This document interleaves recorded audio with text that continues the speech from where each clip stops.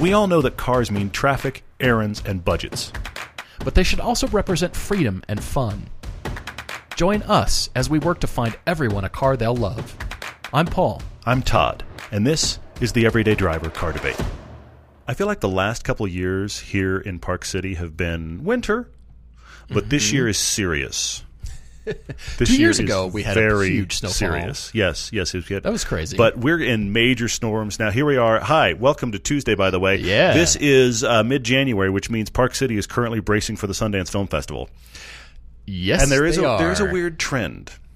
Even on light snow years, somehow magically the snowstorms come right before Sundance starts. So that it ends up being a nice, snowy Sundance, but we're getting dumped on. And I say that because the last couple of days I am driving around and watching astounding levels of idiocy with lack of winter tires and people completely freaked as a result. Well, I told you. Mm-hmm. You can tell the difference between people used to driving in snow. Then the next level is people used to driving in snow with winter tires. And then the third category, which is people who have no clue and they're freaked beyond belief. Yes. They're freaked out driving slow and there's a backup of traffic. Everybody you can hear the collective eyeball rolling. Yes. Well, but I have to admit, if you're driving a car in this kind of weather like we're getting right now, you aren't used to driving in snow and you don't have winter tires, you should be freaked.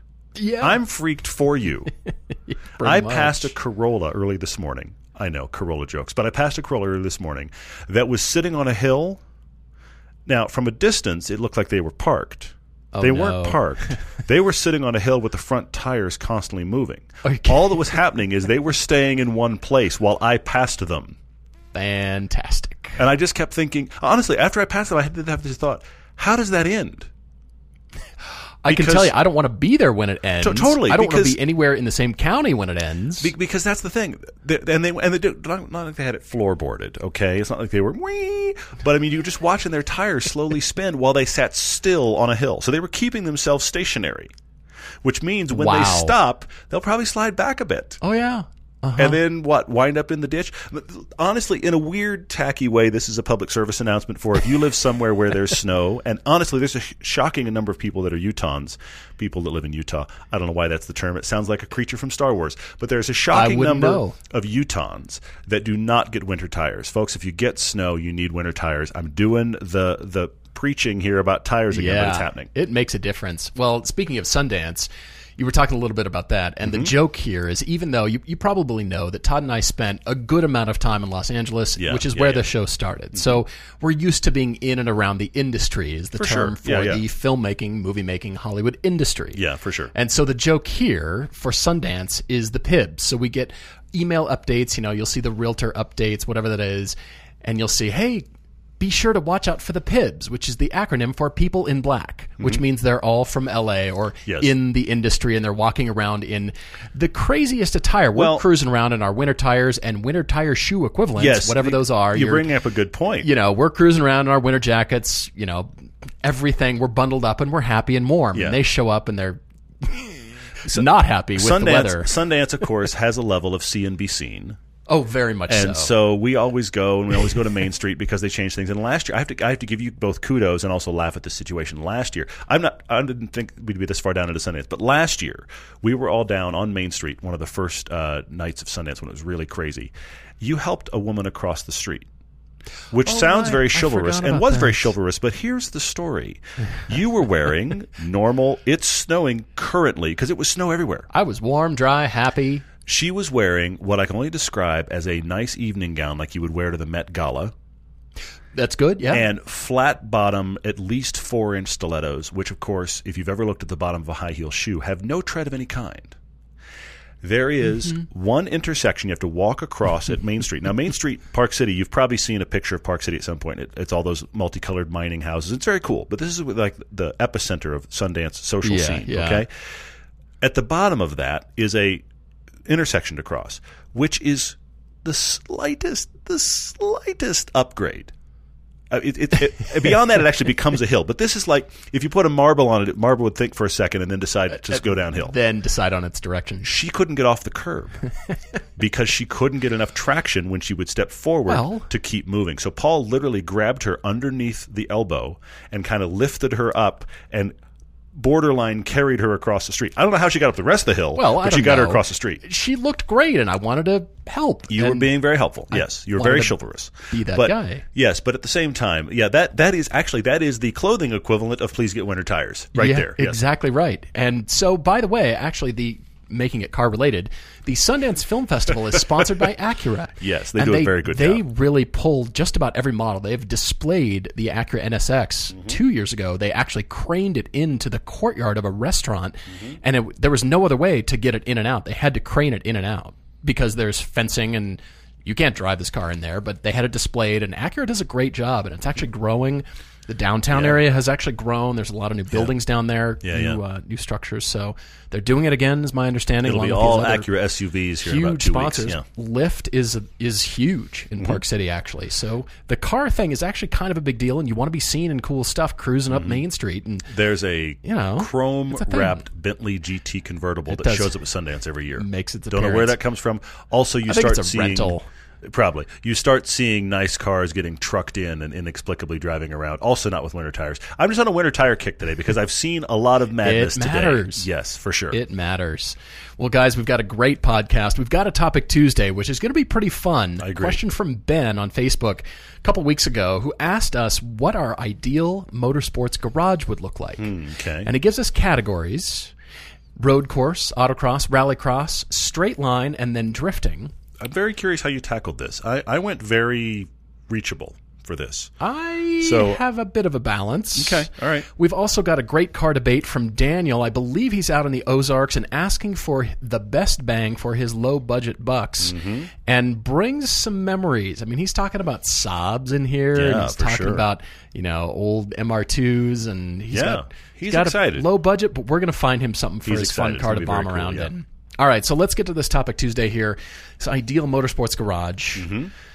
And Ben also asked if we have a favorite among the styles, which we will get to in just a moment. But I'm letting myself not go completely exotic here. Okay. But the aspirational cars that I want in my life. And, of course, if you jump on Bring a Trailer. Let me put it this way. Don't do that. When in the course of your daily Bring a Trailer exercise, because, we all go through our circuits. We go through our circuit, the news circuit and our favorite, and we get to the cars and we got to bring a trailer and we got to, catch our favorite news. And hopefully you're listening to the podcast. And then what are those cars worth now? I should look one of those up. That happens a couple times a day. Yeah. And you eventually reach the cars that you think, man, I just want money not to have money, but so I can turn the money into cars. Into that. I want to turn it. I just want to own that. That's cool. Yeah.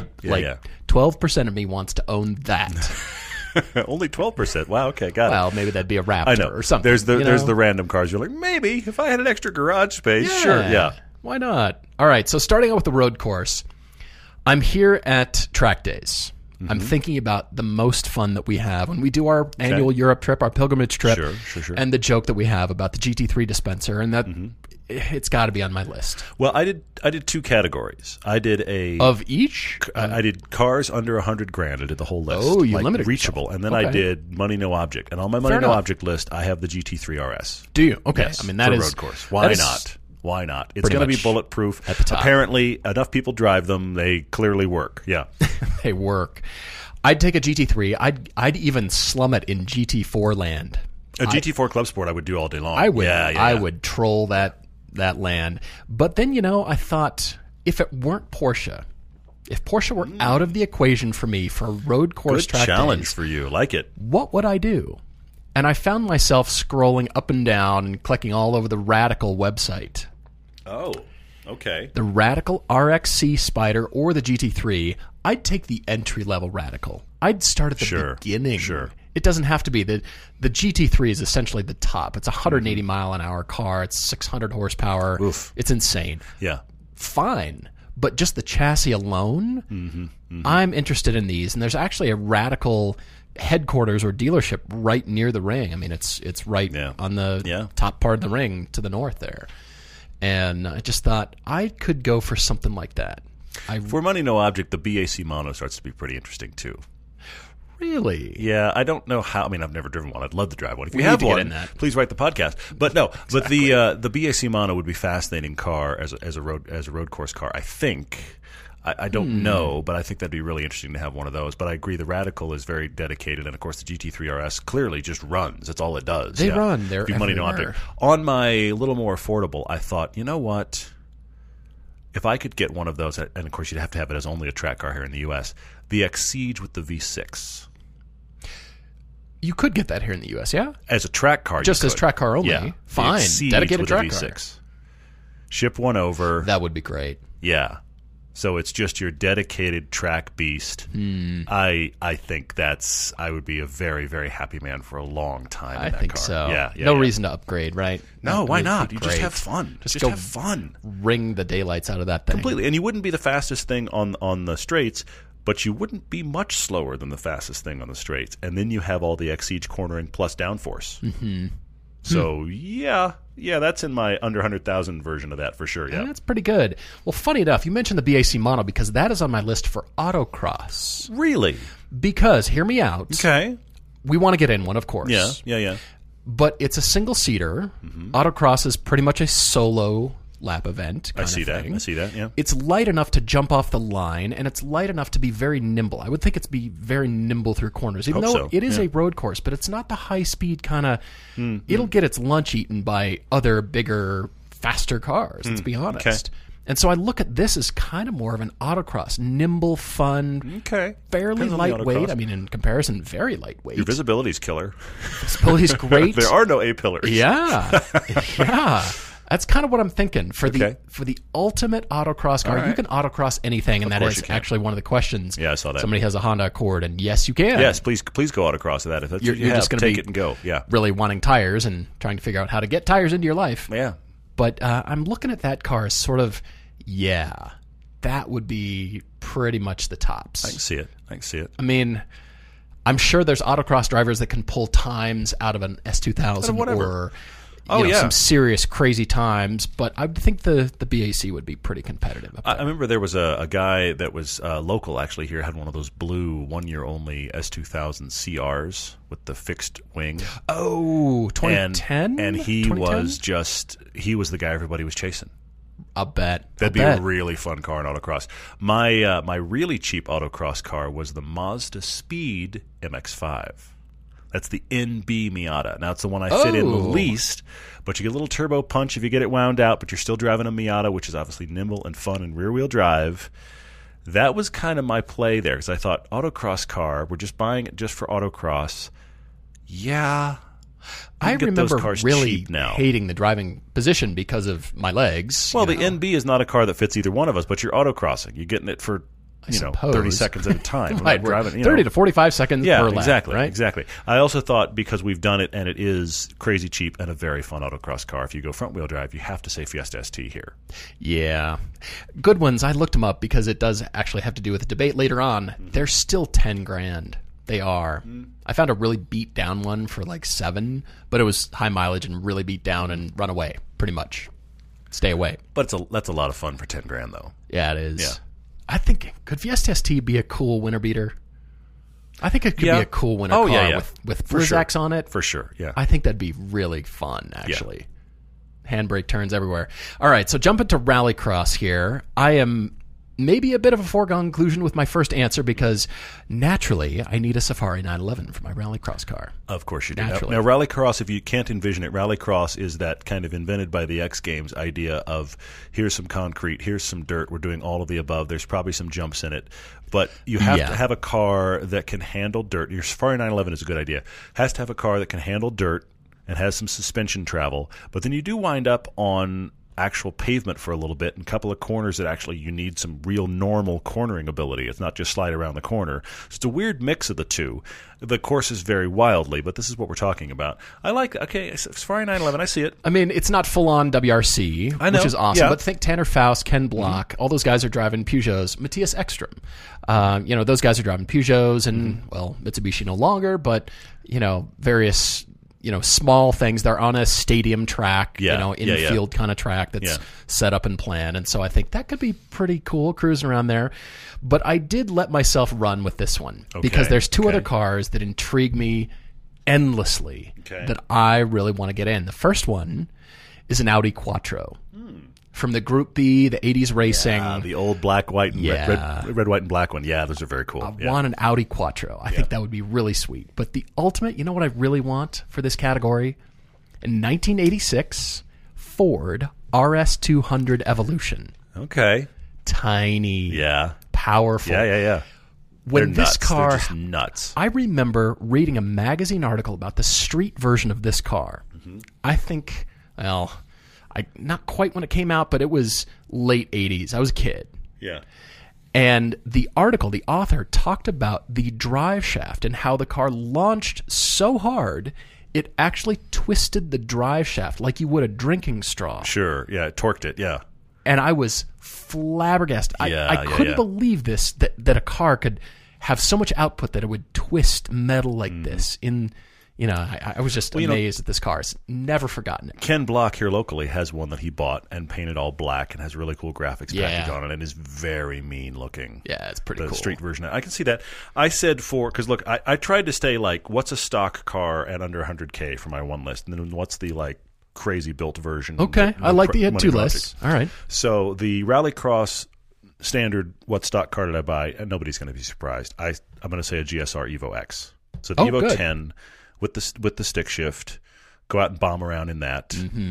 It's able to do the dirt. It's able to do the concrete. Hopefully it can jump something and not kill itself. We'll see. So there's that. But then we get into the Rallycross madness. I thought of the Cosworth. I thought of the RS2000 thing. That's all very cool. Yeah. I want to drive pretty much whatever he's done with one of Sebastian Loeb's Peugeots. Oh, yeah. Those are powerful. They are nutty. Those are 800 horsepower. They're nutty. They're all-wheel drive, Peugeots in name only, built for him. And, of course, he's pretty much a driving god anyway. You put him in whatever, and he's like, oh, lap record. Oh, look, lap record. That's that whole guy. I did a lap record. Exactly. They do the Race of Champions in Europe. It was just like, oh, Sebastian Loeb won again. Oh, look, Pikes Peak, he won again. The guy's just insane. Yeah. But, yeah, any Peugeot he's done with, essentially. There's the Rallycross car. The Peugeot is only in sticker form. That's the only part of Peugeot that is that car. But I don't even know what to call them. I'm just going to identify them as his old Peugeots. They'll be perfectly fast and Your fun. old cast-offs we'll happily take. Yeah. Okay. We're moving to straight line now, and you might think this is Hellcat land, which it could be, or it could be electric car land. Could be for straight line. And this could be the Flying Mile. It could be Texas. It could be the drag strip. It could be whatever you want it to be in straight line performance. I thought of quarter miles at the shortest. Quarters, halves, and fulls. Yeah. I'm thinking runways. Yeah, I am too. And in that regard, and also the other thing that happens in this regard, I mean, Hellcats are intriguing, and Vipers are intriguing, and Big Boys are intriguing, but the problem is ZR1. The problem is you got to launch those cars, and the cars that launch are all-wheel drive. So keep going. But then when you think of electric cars, they'll take just about anything off the line. But in the if you're doing the mile, what happens? That's when they run out of steam. You're right. Or electricity, or whatever they run out of. They run out of gearing. Run out of essentially what they run out of gearing. Yeah. So funny enough, I chose two cars that are actually great on track and great cornering. Okay. But they are incredible in a straight line. Okay. First one is a McLaren 720S. Okay. Yeah. No, that would work. That'd be good. I'd like this car. And great at tracking, great at corners. Yeah. The thing can drift. It's got modes. It can do not all-wheel drive actually, but still wickedly fast. But straight line, this thing's a beast. And the second beastly thing would be a 2019 Corvette ZR1. Really? This thing can corner like... Oh, yeah. Yeah. A lot of amazing cars. Yeah, well, I think the hardest part of that in straight line would just be getting a good launch out of it. True. You need to put the power down. You got to hook up. But the reason for both these cars is the sound for me. Okay. Electric cars could probably jump faster. The Hellcat would make more drama. But both of these, for the sound coming out of these cars as part of the straight line experience. Sure. I mean, red line in every gear. Yeah. McLaren is very different than the ZR1. Completely. But both of those cars for me for straight line. Okay. My reachable car here, my somewhat affordable car that you can just drive stock in a straight line and go quickly, the 997 Turbo. Oh, that is the last gen. I know they just released the 992, but it's not out yet. So the last gen, the mid-2000s, 05 to 2012, 911 in turbo form. Those things launch pretty hard. Wickedly fast. Yeah. It's all-wheel drive. They can launch however many times you want to launch. That's the other thing about it.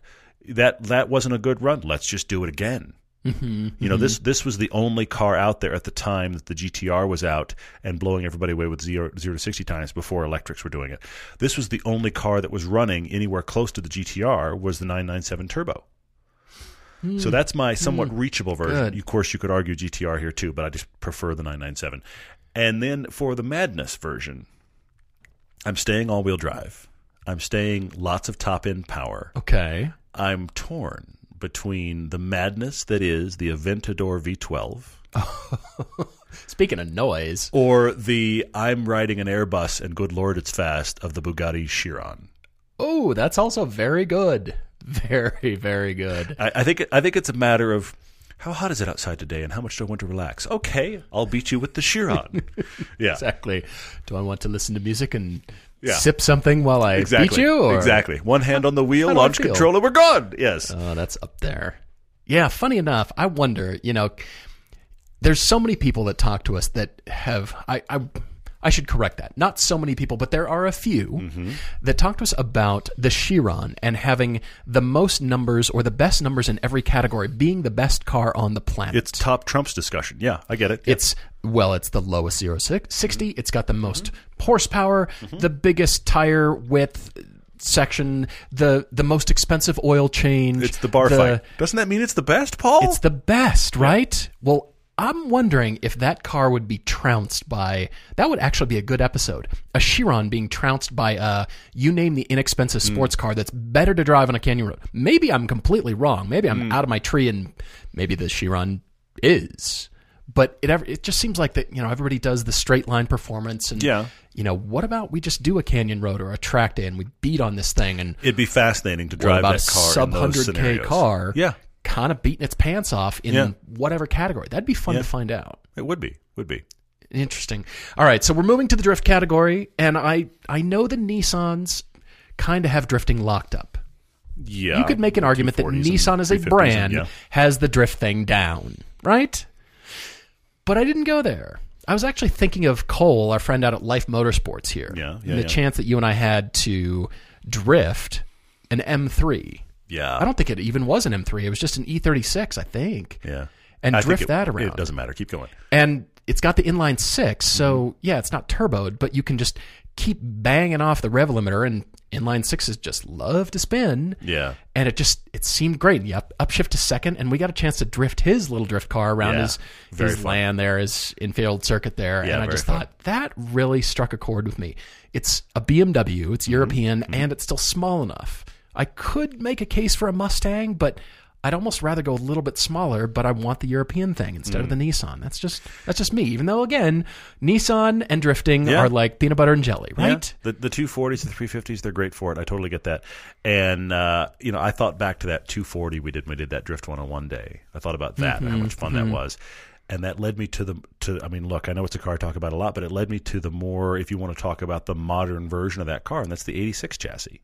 Yeah. Handles very similarly to that 240. Yeah. And in spite of having an electric steering rack, has a lot of information, is a very easy car to drive and weight shift. All of these things are great for drifting. So what about an 86? This is my approachable list. The 86 with the supercharger. Done. Just have a good day. And then for my you've got to be kidding me list, what about the 86 with one of those crazy engine swaps like the Ferrari V8 or, put an LS in there, just get a big what is that motor doing in it? Because this is what happens with drift cars. It's a power number that is difficult to comprehend.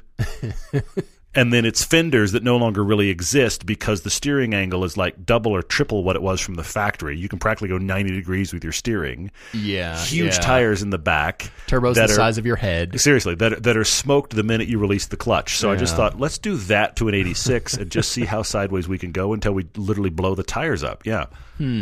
Interesting. All right, so favorite among the styles? I guess road course. Probably road course.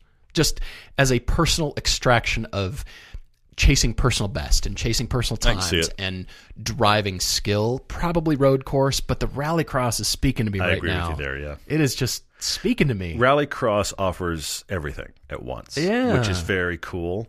But I agree with you that the road course, this is going to sound weird. Road course is as close as I get to golf. Wait, explain I yourself. know. Everybody's going, what on earth? Because you're not Todd even just close lost to his mind. golf. No, I have zero interest in golf. But I realize there are a lot of people that play it and love it. And Yes, okay, whatever. yes. But if you are around people that golf, okay, they're obsessed with did they do one better than they did last time. And they will play into oblivion to do one better than last time. Mm-hmm. Okay. This is how I feel about road course driving. Oh, look, I got a 10th off. It doesn't matter. It doesn't matter. Unless you're racing professionally. If I photographed Yeah. those two cars crossing the finish line, you could pretty much overlay the two cars. Okay. You know, at the fraction of a tenth of it. Who cares? But it's just, can I do this a little bit better than last time? Can I fine-tune it? Can I do better? Can I have a good day? That is really fascinating about the road course. Mm-hmm. And I'm surprised how much I enjoy that. I mean, to be honest, my favorite thing is a really nice canyon road. Yeah. But the road course is awesome. There's a headspace issue about that. True. That puts you in just a zone. Yeah. Yeah. Honestly, I don't know how else to explain it. Yeah. So road course is awesome. Rallycross is fascinating, though, isn't it? Yeah, I would do it that is. in a heartbeat. It really is. Yeah. All right. So it sounds like we need to create a TV episode out of this.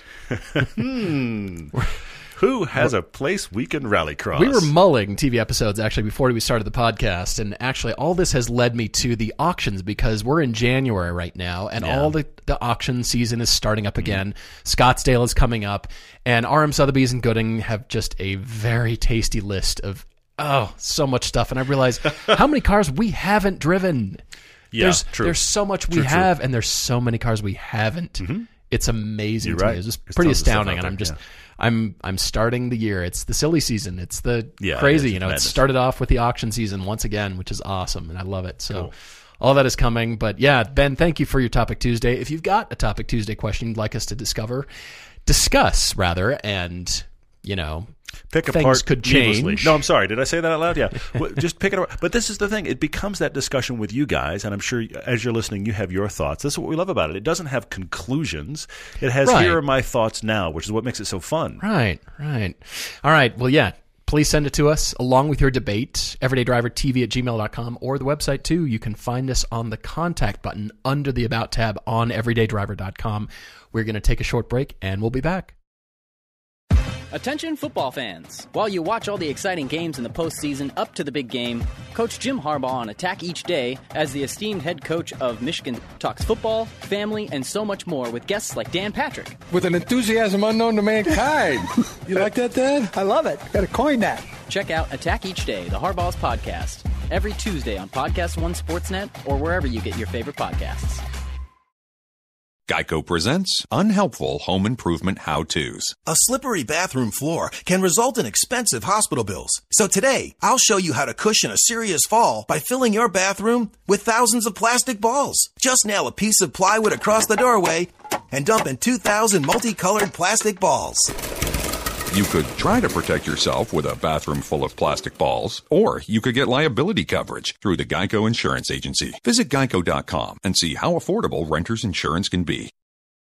Daniel writes us with the car debate for this episode. He's writing in and saying, all right, I've gotten to the place where, like family life is arranged and kids are arranged and wife is on board and I have a little bit of money and it's time to buy the fun car. Yeah. And he thought he was going to have around 20 grand to play with, but they've had a real conversation about out of debt and what do we have, and it's more like $4,000 to $7,000. This is our problem. Which is okay. It is okay. But we're buying a dedicated, only has to be fun car. It doesn't have to do anything else, which is also really cool. So let's see if we can help Daniel. Yeah, well, he's been interested in cars, of course, going back to a kid. But everything, budgetary restrictions, life in general, really kept him from pursuing all this, can I have a real fun car? Fast forward to 2010 in his life, his very sensible 2007 Honda Accord was completely totaled in a wreck, and he got gap coverage, so he was fine. But he swore that he would never purchase again a brand new car. But he remains thankful to Honda Motor Company, which is great. We're glad you're all right and everything turned out okay. Sure. And so he went searching for another sensible family sedan and ended up in an 04 Saab 9.3 Aero with the Prestige trim level. Okay. And he says, whoops. Yep. He got an incredible deal on it. Well, his father had the foresight to teach him how to drive a manual transmission, and the dealership kind of screwed up a little bit and sold the Aero Prestige for the base price of one of these cars. Yeah. So he got a great deal, and he named it Esmeralda. Oh, Esmeralda. Was it green? I'm wondering. Does it need to be green? Sorry, go on. Yeah. I mean, well, yeah, that was kind of a green era in car but colors. Esmeralda, that's a green character. Anyway, keeping going. Maybe so. All right. So he'd tear around the Ozarks. He got into a high-speed chase in this thing. What? After witnessing a hit and run on the freeway, it got her up to 135 miles an hour. Holy moly. But then he learned the lesson the hard way when he let a friend borrow her, Esmeralda, because, he used it like a pickup truck and the clutch burned up. So he kept going, started a family, went with an 08 Honda Odyssey, and he says, this thing is 6,000% nicer and more fun to drive than any minivan ever should be. Well, we kind of agree, but it's still a minivan. I mean, you're driving an Odyssey, and here's the thing. Daniel has embraced what's great about minivans, and that is usability and lack of thought it requires. I mean, let's be honest. Lack of thought. That's what it's just. It's a shipping crate for transporting Push the people. button. Okay. Put it in gear. You need a cup holder. We have one of those. You need that seat to move back. It can. You want it to tumble forward so we got room. It does. It's just it's there to kind of be ready for your family needs. It's not there to be. Have you driven me yet? And in spite of that, the Odyssey is okay for what it is. It's fine to drive. So I see that. I'm with you, Daniel. Lack of thought. Awesome. All right, so he doesn't say what his career is, but he caught a huge break in his career, and he was able to get his own car so the family didn't need to share one car. Yeah. So he got an 02 Jeep Liberty in decent shape, and he said it runs like a tank despite the vacuum lines and wire harnesses being held together with the power of electrical tape. Ooh, electrical tape. That's what you need. But this car disease is still there under the surface, just right under the surface. Splinter in your mind. Welcome. You're in the right place. So he wanted to start fixing his own cars and maintaining his own cars instead of letting, repair shops, dealerships do that. Yeah. And so now he's caught up on debt, all his debt apparently, and he's got a nice bonus on the way for the new year and permission from his wife to buy a new fun car. Mm-hmm. And because of this, going along with this, is that he's got the confidence that he can work on it and wrench on it and repair it himself. Get something older and it's not a big deal. Yeah. And he's super excited. He was looking at the 2013 BRZ, and it is still his goal, but it's a little bit above his budget because they're getting their home ready for sale. Yeah, and those are 12 to 15 to get into the bottom of the 86 chassis used. And he thought he was going to have that much to work with, but we are, as we said, we're working with between $4,000 and $7,000 for a dedicated fun car, and we probably can't go above that because I get the impression that Daniel's so excited that his wife is like, "Yeah, go do that," but "Yeah, go do that" is fine at 7, but "Yeah, go do that" is not okay at like 12. Okay. Yeah. All right. So you're going to push on this a little bit then, are you? No, I'm not. I'm actually going to stay in, but I'm saying I don't think there's a lot of, well, honey, let's do 15 instead. No, it's 4 to 7. That's where they are. Yeah. 4 to 7. All right. So he's looking for anything cheap, fun, and weird. And the options that he's giving us so far, 5 of them. 04 to 07 Honda Civic Si. Okay. And he likes it because of the Honda reliability, because of the Honda relationship. Honda's been great for him. Loves Hondas. But he's thinking, well, it's kind of boring. And, he's still headed towards the BRZ at some point. Should he get something, more like it? In that vein. Yeah, I see that. Maybe an old and busted high-mileage G35 or 370Z, because he likes the looks of them, and he gets good reviews from his friends that have driven them, but the ones in the price range aren't in the greatest shape, and he says this would be a completely new platform for me, and what he means is by wrenching on them. Mm-hmm. Yeah. He's wanting something closer to Honda, maybe. But he does list a 91 Toyota MR2 Turbo, which is a completely different platform, easy in your budget, and probably awesome. Yeah, it'd be fun. Do you fit? That's my question. That's the biggest thing. Yeah. He says, I'm not sure how to approach a mid-engine car conceptually, and whether that's driving or wrenching on it. You've got to actually lift it, put it on your lift very differently with a whole lot of different care. Mm-hmm. But driving it is going to change your driving style too. For sure. It's going to be very educational, and I think it's going to be a lot of fun. And I want you in a rear-wheel drive car. I really do. I want you in something rear-wheel drive. Let's embrace that. I think so. He also goes back to a decent condition 90 Saab 900 Turbo or 9.3. That's nostalgia, man. I think you need to move on. Yeah, that's nostalgia really kicking in. And he says it will remind me of my sweet Esmeralda. Yes, it will. It will, yeah. But then he goes on to say a 2004-ish Saturn Ion Redline. Why not? Can I say Runaway? Can I say it Runaway? This is the Ion, the 4-door sedan. Oh, he's not doing what I'm thinking he's doing. Not the Sky. Oh, you're right. The Ion that was an Opel Astra. Runaway. The Sky. The Sky or the Solstice. The Ion. You could maybe get one of those there. If you could pull that off, the Sky or the Solstice. And the thing is, I think those are more 7 is probably the bottom of that market. Right. Maybe. Yeah, they're right. Don't do the Ion. The Sky or the Solstice from Pontiac. Pretty awesome. Could be really cool. Yeah. Yeah, and he says he's not selling a Jeep, so it doesn't have to be his daily. But, he wants to be able to rip around on mountain roads, around town, good price, well bought, all those kinds of things. And I'm with you, the Sky or the Solstice. But then I started thinking about in the Honda arena, going way back, because you've opened up the door with that 91 MR2. Yeah. What about a Honda CRX? Oh, okay. They just run. Sure, yeah. How about a 91 CRX from the same era? There's all kinds of different variants here as far as condition and mileage and Completely, yeah. levels of abuse. But if you find a nice one... Levels of abuse. That needs to be a category when you're selling your car. You're putting up, what is my car worth? And it's the level of abuse meter. It's not the condition of your car. It's the level of abuse. It's not Let's the be paint quality. honest. Yeah. Yeah, the CRXs I always thought were really fun, chuckable, lightweight. Big time. They didn't have a lot of power, Big time, but who yeah. cares? Yeah. But if you're wanting to stay in the Acura camp or the Honda camp, I say the Integra. Okay. Kind of fun. The problem with an Integra is good luck finding one that is not very distastefully modified, because every one I've ever found is terrible. Fair. Nobody has any Fair. taste. Stop with the terrible wheels and the bra and the wing and the Everything. Stop it. Yeah, Keep everything. it stock and it looks better. Just the right set of wheels. They don't have to be 20s, please. They don't. It's a tiny little car. Doesn't need 20s. Actually, I'm digging around here a little bit. The Solstice is possible, but you can't get the turbo for this money. That's the thing. That's the so issue. you're dealing with, But okay. Yeah, Okay. 170, 180 horsepower. Which there's an ancient piece from us. I don't know that you really should watch it, but Yeah, we did drive I don't know that if you car. should even talk about we it. were pleasantly pleased with it. I really wanted that car to have a second gen. It was one of those things like the last of the Fieros, where it was like if GM could do one more generation, they could make this awesome. Yeah. It was close to awesome. And so the Solstice, look, it is in your range. Please don't get the Saturn Ion.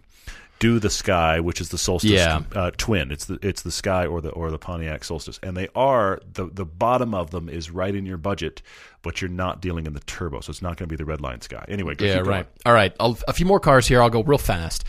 Toyota Celica from 1989 to 93, because you can get that turbo inline 4, Yeah. fifth generation there. How about a 2011 Mazda Speed 3 Sport for $5,000? Turbocharged goodness. Yeah. Plenty of space for the fam. Yeah.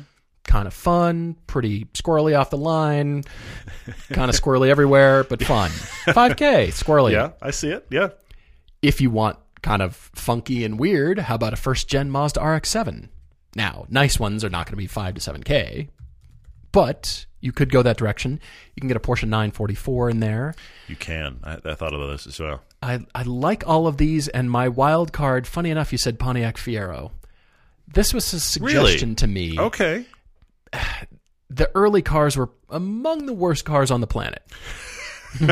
Yeah. They were complex and under-engineered, we'll say.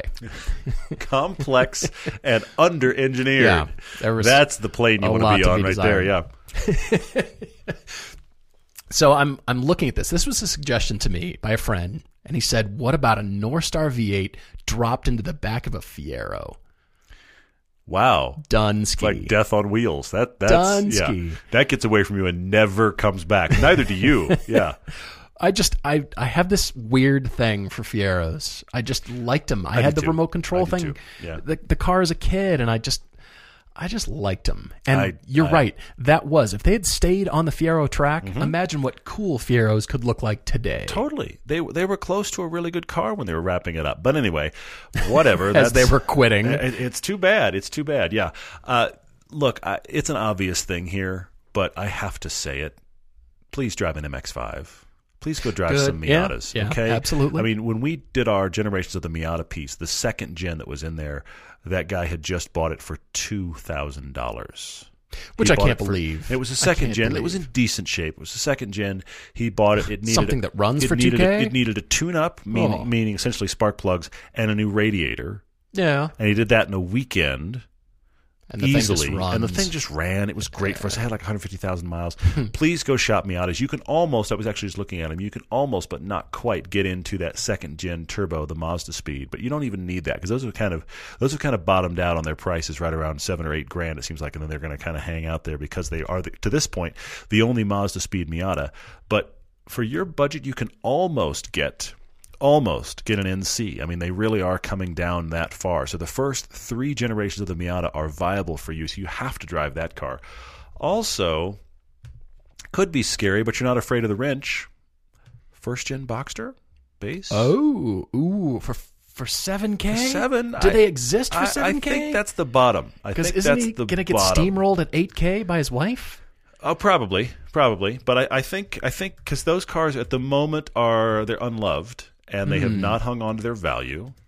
So I'm kind of thinking if you go the early ones, the top of your budget is the bottom of that world. You're going to end up in the base one, but we actually have a piece coming up talking about cars in and around $10,000. That's actually episode 3 of season 4. It's actually pretty fun. There's a first-gen Boxster in that discussion. I think you might be surprised. So maybe that's going to take some good shopping, and look what I found, but that could be really cool.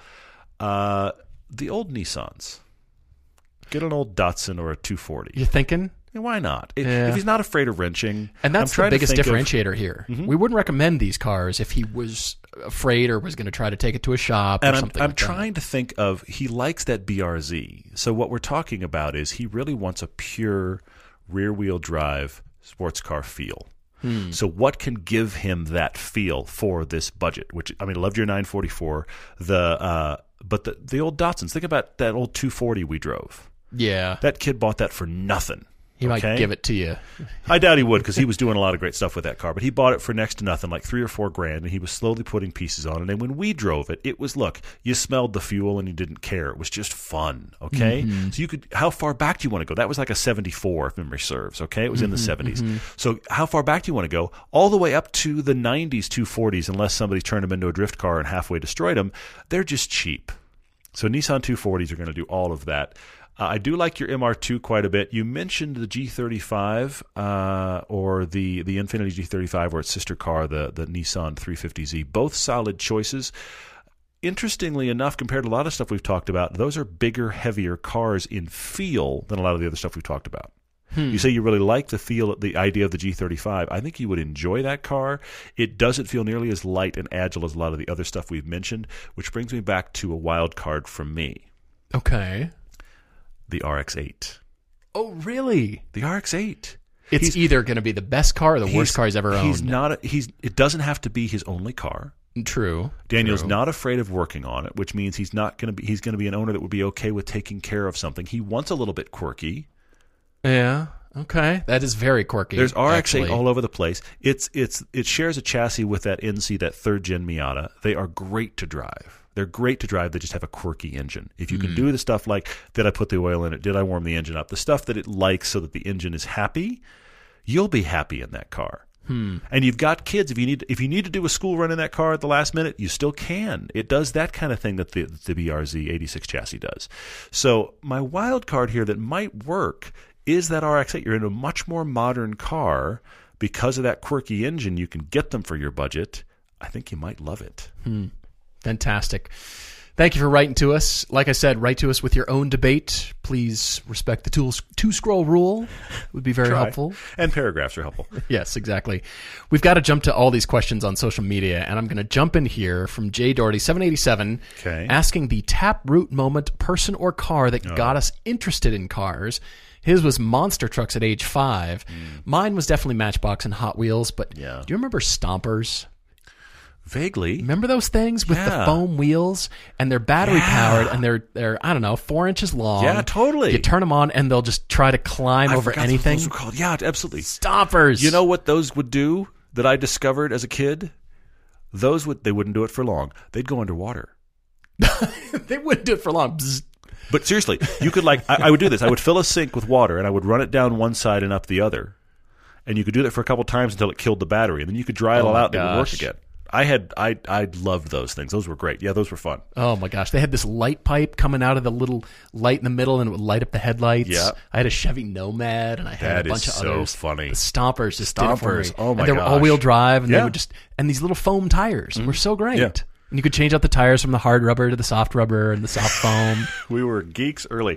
Stompers are great. No, actually, the thing that put me over the edge was twofold. One, my dad owned a Jaguar E-Type, which is completely against who he is as far as a person. It was like, what are you doing owning an E-Type? He has an E-Type? So there was that. And every other thing in my life car-wise was this boring 1970s and 80s cars from England because I was living in England. Oh, yes. So there's that. And then the other thing was, I've told this story before, a few blocks away from where I lived in England, there was a guy in England in the late 70s who had a 50s Chevy, 57 Chevy in the classic in white England? and blue with the tail fins, Really? Chevrolet across the back and the flying V. And I would literally ride by on my bike and just stop and stare at that like Seriously? it was a spaceship because it was like, what is that? It looks nothing like the Nothing like Rover everything. cars. Nothing and like the- everything from Yeah, the 70s true. and 80s in England. True. And that made me go, what is this? And, of course, my grandfather had the E-Type and a bunch of stuff stored in his barn here in the U.S. while we were overseas. So I'd come here and I'd just walk around old cars. He had old stuff in his barn, like stuff from the 30s and 40s. And I would just climb in and be like, what is this?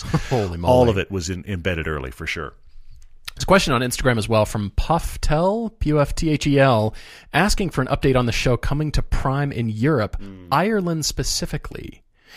And at least for the films, you can find us on Vimeo, and that's what we've done for our Canadian fans and listeners. Thank Best you guys. thing for international is Vimeo, yeah. We're kind of at the mercy of the platform itself, and there's not one platform that serves the world, I would say, because Amazon limits to various countries.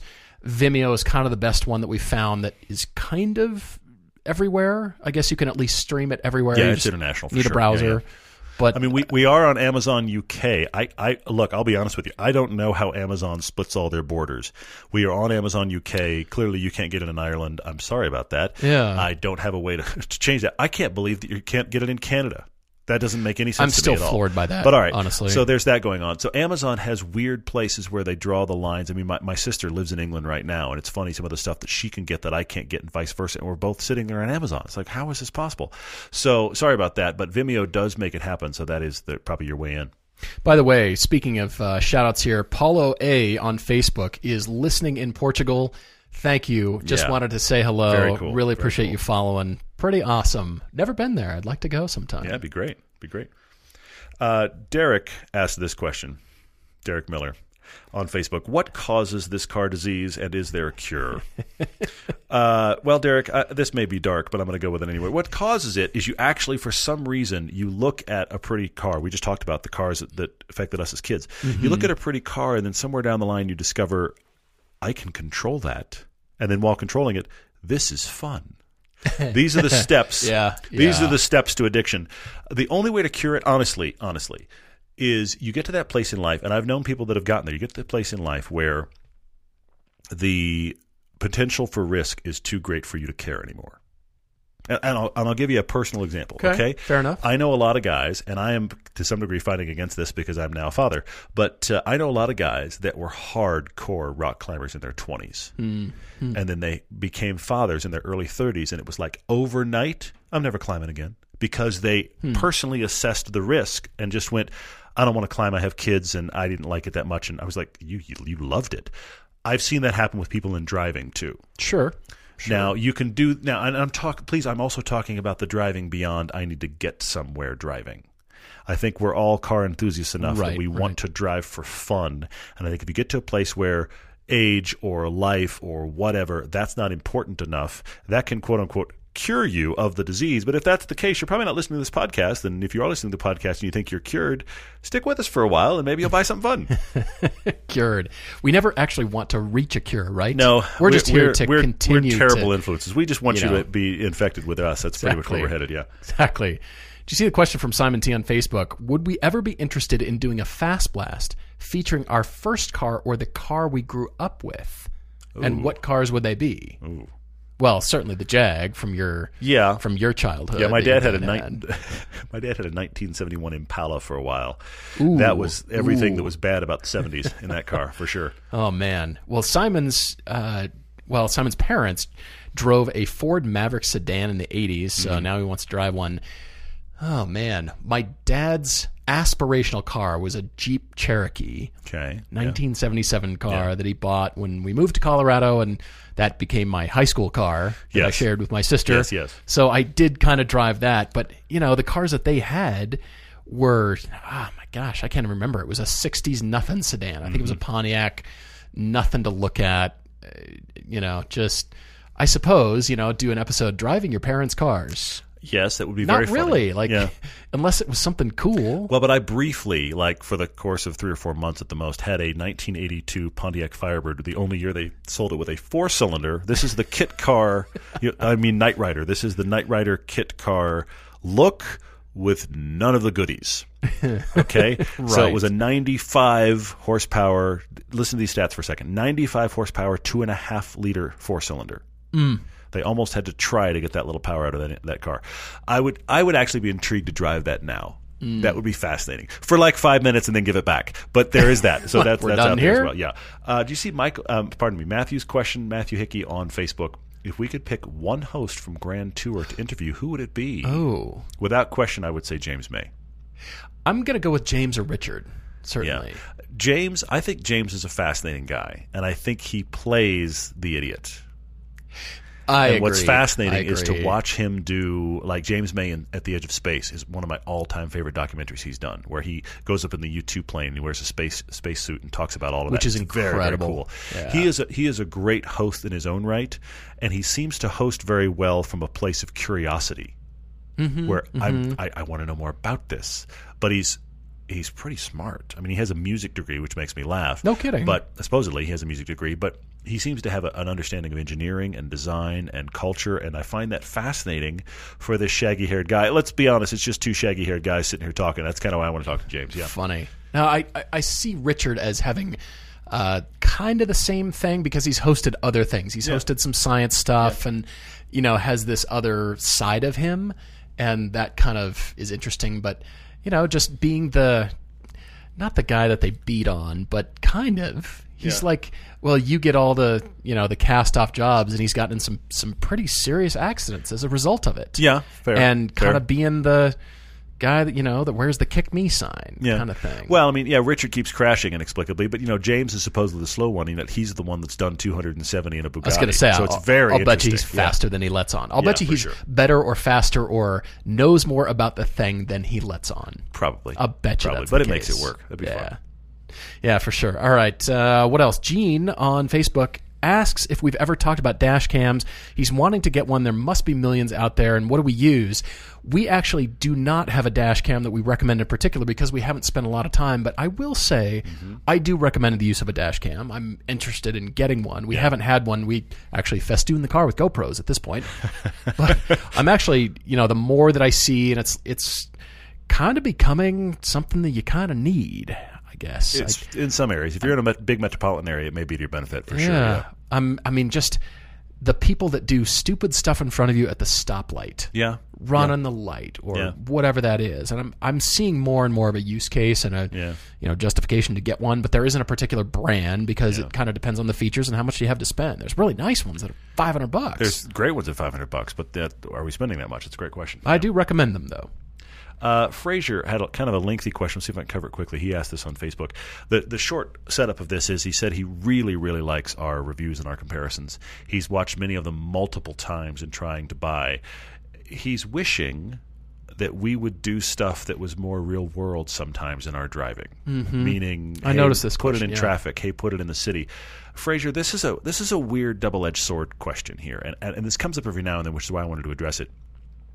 Ultimately, we want to be helpful. We want to tell you how the car drives. We want you to get the sense of how the car drives by watching the two of us. And if you're a person that your proclivities are like Paul, and Paul says he likes it and I don't get it, hopefully you'll like it anyway because you align with Paul, or vice versa. That's the key to the show we want to make work. And I'm glad when those of you like Frazier are responding and saying that it does. The other part of the show is we do also want to entertain you at some level, so hopefully we're actually saying something that's coherent and funny every now and then, and also showing you a location where you just think, I'd like to drive there. Because We've all been in traffic. Paul and I lived in L.A. for years. Every time we get a press car, we have to take it through L.A. traffic to get it somewhere else. Well, and this is never fun. We've all done traffic. When you sit in traffic, what matters is how nice is the seat and how is the interior, which we also try to talk about over the course of our piece. We always try to cover that. Mm-hmm. Ultimately, this is not the driving any of us want to do. It's the driving we have to do. And I'll be honest with you, Frazier, I can think of few things more boring than let me show you me sitting in traffic. Yeah. And if you sit in traffic like L.A. or Atlanta or one of these places, you might go into convulsions seeing more traffic on your TV. We don't do it because I want it to actually feel escapist and entertaining to see these cars on good roads and not sitting in traffic, which is what we all do. But hopefully the stuff we talk about relates. Obviously, if you go on an on-ramp, the cornering matters. If you leave a stoplight, the acceleration matters. But I don't want to show me going bumper to bumper. I mean, we did do our piece of the hatchbacks in Los Angeles, but we also shot that at 5 in the morning. Why? To put it in a city and avoid traffic. Right, exactly. I'm completely with you. There's a question over here from Chad W. on Facebook asking about the performance versions versus the base versions here. Oh, yeah. And it kind of revisits the last episode's debate. And he actually asks for the example of the Cayman S with and without Sport Chrono. I can speak to this for my own car, for the GTS. Okay. And here's the example. Sport Chrono is the additional button. And not only does it put the clock on the and dash. the watch, the actual interface is kind of clunky to use, I'll be honest, because it uses the second turn stalk on the right. You have to actually see it on the dash and make sure it's activated, and you're on track. You're going fast. Mm-hmm. That's kind of the last thing I want to be looking at. Yeah.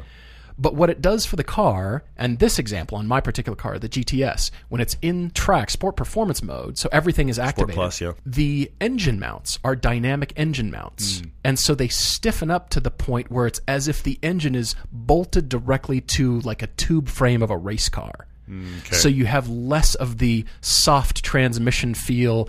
You're getting all of the harshness, but more of the power is being transmitted. Hopefully. At low levels. I'm not saying suddenly you gained a whole bunch of horsepower, but it's like bolting the engine right to the chassis, like a go-kart kind of is. You feel that harshness a lot more, and so it's giving you more of the connection to the car. Now, it's changing a little bit of the steering ratio. It's quickening the throttle response. And it also depends on every Porsche. It's different on every model. To what degree, it's at least dynamic engine mounts, and it's significant. You feel the car come to life. But I don't want to deal with that all the time. It gets harsher and it gets more refined. But I come back to my question that I talked about earlier, which is less about is it more and better, and more about are you having more fun? That's always the question that I wonder about. Is the guy with the non-sport chrono pack on the track having less fun than the guy with? I doubt it. Certainly not. But it's interesting. Yeah. It definitely connects you more to the car, and if it gives you a little bit more performance, then more performance equals fun, right? Generally speaking. Yeah. Burge on Instagram, I think that's right. He said, have we ever driven the Volvo C30? He's considering one. Yes. We actually think it's a quirky little car we've talked about a few times here on the podcast. And we have a review from long ago and far away versus the GTI and the Mazda 3. Speed 3, in fact, that we talked about the C30. I think it's a pretty cool little car. If you really like one, they're pretty awesome and they look very unique. And there's very few of them around anymore, so I say why not? I'm going to jump over to Twitter briefly and answer Adam's question here. Are automakers ever going to mass produce a safari build or rally vehicles to compete with CUVs? No.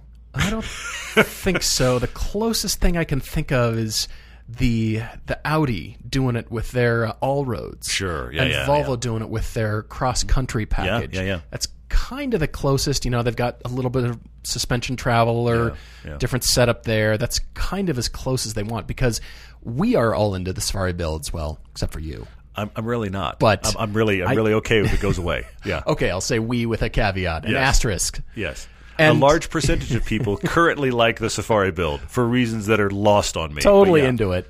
But that's a small group of performance car enthusiasts. And by the way, to add on to your comment about the sitting in traffic driving. Yeah.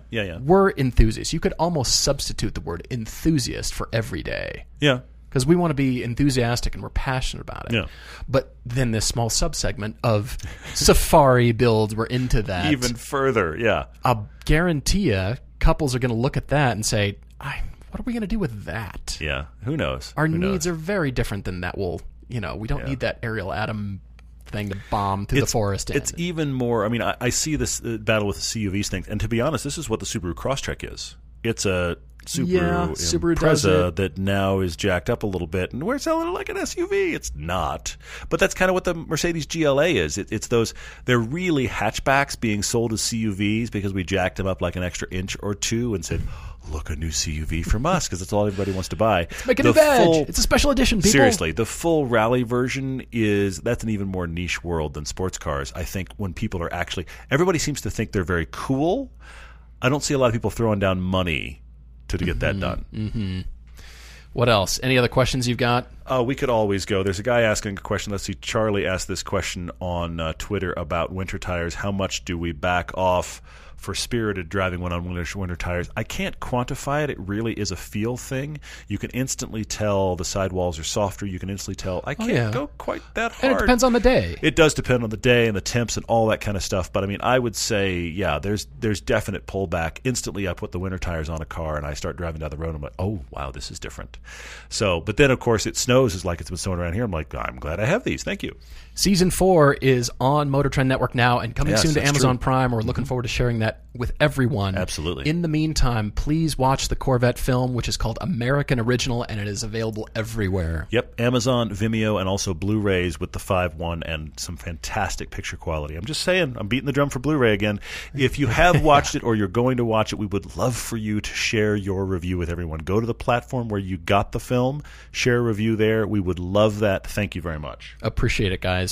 We're really thrilled and appreciative of your patronage, following along. Please tell a friend about the podcast. That's how it grows. Leave us a rating and review on iTunes. We're looking forward to next time. Cheers.